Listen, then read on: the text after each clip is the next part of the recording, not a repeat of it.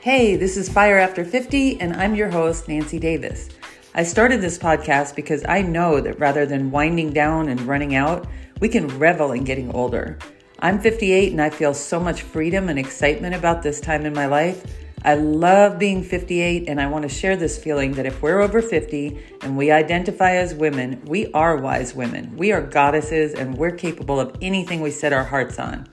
We're going to talk about all the cool and challenging things we're feeling and doing and being and starting and celebrating. You'll hear interviews with women over 50 who are leaning into their power and choosing to live their best lives, wrinkles and all. We'll talk about the good, the bad, the ugly, and the beautiful of being over 50. I'd love to hear about topics you'd like to cover, and if there's someone you think the world needs to hear from, please let me know. Tune in each week for Fire After 50.